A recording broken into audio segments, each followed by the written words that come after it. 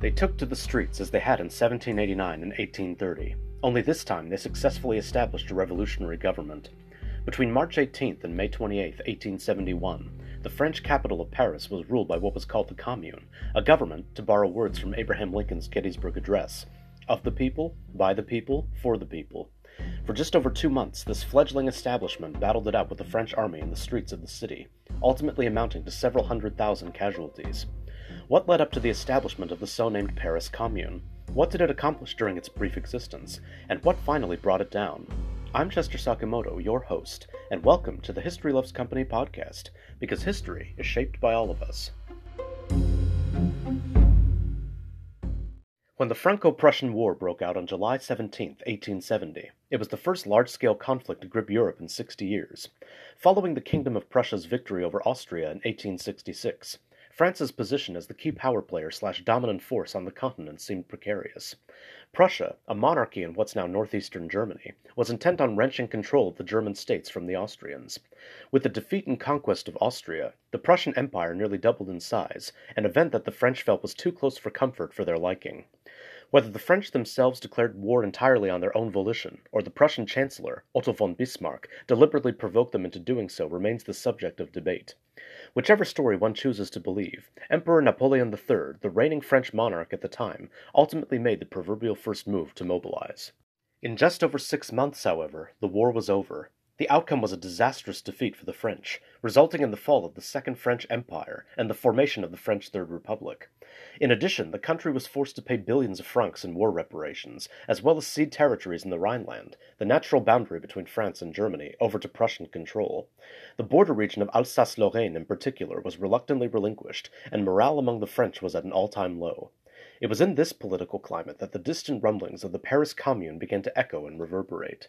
Throughout the duration of the conflict, the French National Guard had protected the city, as threats of a Prussian invasion seemed increasingly imminent. But everything reached a fever pitch on September 2, 1870, when the Emperor, Napoleon III, was captured in the Battle of Sedan. As word of this reached the French capital, angry mobs took to the streets to express their shock and dismay. This event almost single-handedly brought about the demise and collapse of the Second Empire, as the acting regent in his absence, his wife, the Empress Eugénie, fled the city. With all semblances of order having been tossed out the window, the French Parliament's National Assembly hastily put together an acting government of national defense, one that would ultimately go on to become the famed Third Republic. But not everyone was satisfied with this transition. In the elections held in the country a year prior, in 1869, the results showed a staggering split between the rural, more conservative population and the urban, radical population. The former, known as the Bonapartists, supported the legitimacy of the imperial French crown, hence the name Bonaparte as part of its moniker, while the latter, known as the Republicans, favored the formation of a populist government that did away with the monarchy entirely, as well as diminished the sway of the Catholic Church and put power back into the hands of the people. In the case of Paris, it had been a landslide victory for the Republicans, with 234,000 votes against 77,000 for the Bonapartists. Needless to say, this outcome bred considerable tensions between working-class Parisians and the elite. Of the 2 million inhabitants in the city at the time, some 500,000, a whopping 15% of France's total workforce, were industrial workers. Another 300,000 to 400,000 worked in other industries such as furniture, construction, and textiles. Still more worked for small companies or in the service industry, specifically as concierges in hotels and restaurants, or as servants to the rich. To make matters worse, when the war broke out, the wealthy were able to flee the city, as they had the means to do so. This left the working class behind to essentially fend for themselves. It was this fuel that ultimately stoked the flames of support for what would become the Paris Commune. As stated in the opening of this episode, the French capital was no stranger to protest or political uprising. In 1789, angry citizens stormed the Bastille and freed its prisoners before arming themselves against the tyranny and oppression of the French crown. In 1830, several student and worker uprisings drew attention to the ills of French politics of the day. It was from this latter batch of protests that the distant rumblings of the Paris Commune drew inspiration. Most, if not all, Parisian workers supported a democratic republic, as they felt that the French capital should have its own elected council, and therefore be self-governing.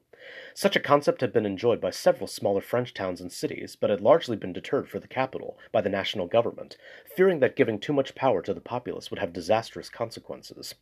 On the contrary, the opposite was true, as the demand for rights and an end to the monarchy grew increasingly more widespread among the Parisian working class. It was at this time that several socialist organizations came about to not only rally behind the workers, but to also secure their rights. One such organization, and arguably the most influential, was known as the First International. Assembled in 1864, it first leapt onto the political stage 3 years later, when it led a strike against Parisian employers of bronze workers, with the former having attempted to deunionize the latter. Word soon spread around the country of this fledgling organization, which quickly garnered sympathy, support, and followers from towns and cities nationwide. It was such quote-unquote radicalized workers as these who would go on to form the backbone of the Paris Commune's populist leadership.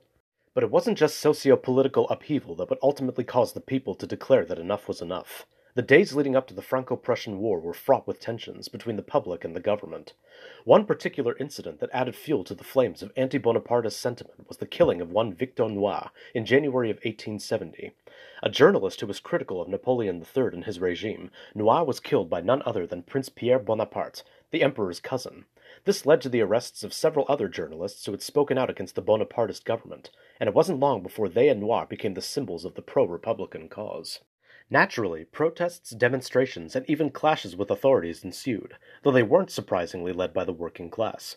These were largely organized by middle and even a few upper-class factions, who felt that the Bonapartists had gone too far. The German military attaché in Paris at the time, Alfred Ludwig Heinrich Karl Graf von Waldersee, say that a few times fast, recounted in his diary how, quote, "Every night isolated barricades were thrown up, constructed for the most part out of disused conveyances. A few shots were fired at random, and scenes of disorder were taken part in by a few hundreds of persons." Unquote. These selfsame factions even attempted a coup just prior to the conflict, but the outbreak of war put a halt on such plans as patriotic fervor swept through France. But just 2 months into the war, Prussian forces had not only made the push into France, but also surrounded Paris, and had made camp a mere 6,600 feet, or 2,000 meters from the French front lines. By this time, most French troops in the front lines had been taken as prisoners of war, or else were trapped in the northeastern town of Metz, surrounded on all sides by the enemy. While the regular French army, under the command of one General Louis-Jules Trochu, had been dispatched to aid their stranded comrades, the National Guard was tasked with defending Paris. Numbering some 300,000 troops in total, they had little training or military experience in comparison with those on the front lines, or even the regular army. It was also an outfit organized by Parisian neighborhoods, and consisted of a motley crew of upper and middle-class troops, as well as those of the working classes. While those from the upper echelons of society tended to favor the Bonapartist government, the working-class troops were staunch supporters of a republic system, and it was this latter branch of men who caused dissension in the ranks. The guardsmen in particular were notorious for their insubordination, with some going as far as to refuse wearing the official uniform and insisting on electing their own officers. Perhaps not surprisingly, they would become the Paris Commune's primary armed force. With much of the army having been sent to Metz, Paris lay largely undefended. This posed a real threat, as German forces had by that point completely surrounded Paris. The government had only a few troops at their disposal to defend the city, a precarious situation that caused some in the National Guard to rally against the Empire. On September 19, 1870, the working-class units marched on the city center, demanding the formation of a new government. There they were met with opposition by those few selfsame regiments who were loyal to the Bonapartists. Luckily, no violence broke out, and the protesters ultimately dispersed on peaceful terms. 2 successive demonstrations, on October 5th and 8th respectively, ended in much the same way, though they certainly made their dissatisfaction clear. Trying to get a grasp on the predicament, General Trochu launched a series of attacks on the Prussians in an attempt at breaking their offensive, but to no avail. Instead, the French incurred heavy losses. Desperate to quell the situation, both within and beyond the capital, Defense Minister Léon Gambetta launched himself in a balloon to call for a nationwide resistance against the approaching Germans. While some initially answered his call, devastating news from the front on October 28th brought morale to an all-time low. In Metz, 160,000 French troops surrendered to the Prussians. This, combined with yet another failed attempt to break the enemy's siege of Paris, was the last straw. 3 days later, on Halloween ironically, the revolutionaries within the National Guard as well as ordinary working-class citizens took to the streets to march toward the city center yet again, where they congregated at the Hôtel de Ville to speak out against the failures of both General Trochu and the government. The day was pouring with rain. Nevertheless, some 15,000 showed up, some of whom were armed, demanding Trochu's resignation as well as the formation of a new government. At one point, shots were fired from the building, into the crowd, narrowly missing Trochu, and merely adding to the mayhem that was already brewing. Thus, the Hôtel de Ville was stormed, and the protesters began making lists of their proposed candidates. But outside, units of both the National Guard and Garde Mobile, loyal to Trochu and the Bonapartists, arrived and successfully managed to quell the potential uprising by seizing control of the building, miraculously without the use of violence or deadly force. The crowd simply dispersed and went home. Crisis diverted.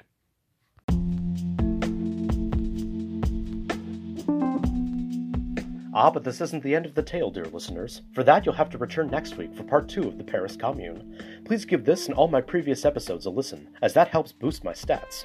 Follow me on Instagram, too, at HistoryLovesCompany. That's history_loves_company. A very happy Hanukkah and Merry Christmas to all my practicing followers. May this holiday season bring joy and prosperity to you and your loved ones. Remember to join me again next week to see how the Paris Commune officially formed, right here on the History Loves Company podcast, because history is shaped by all of us. This is Chester Sakamoto signing off. See you next time.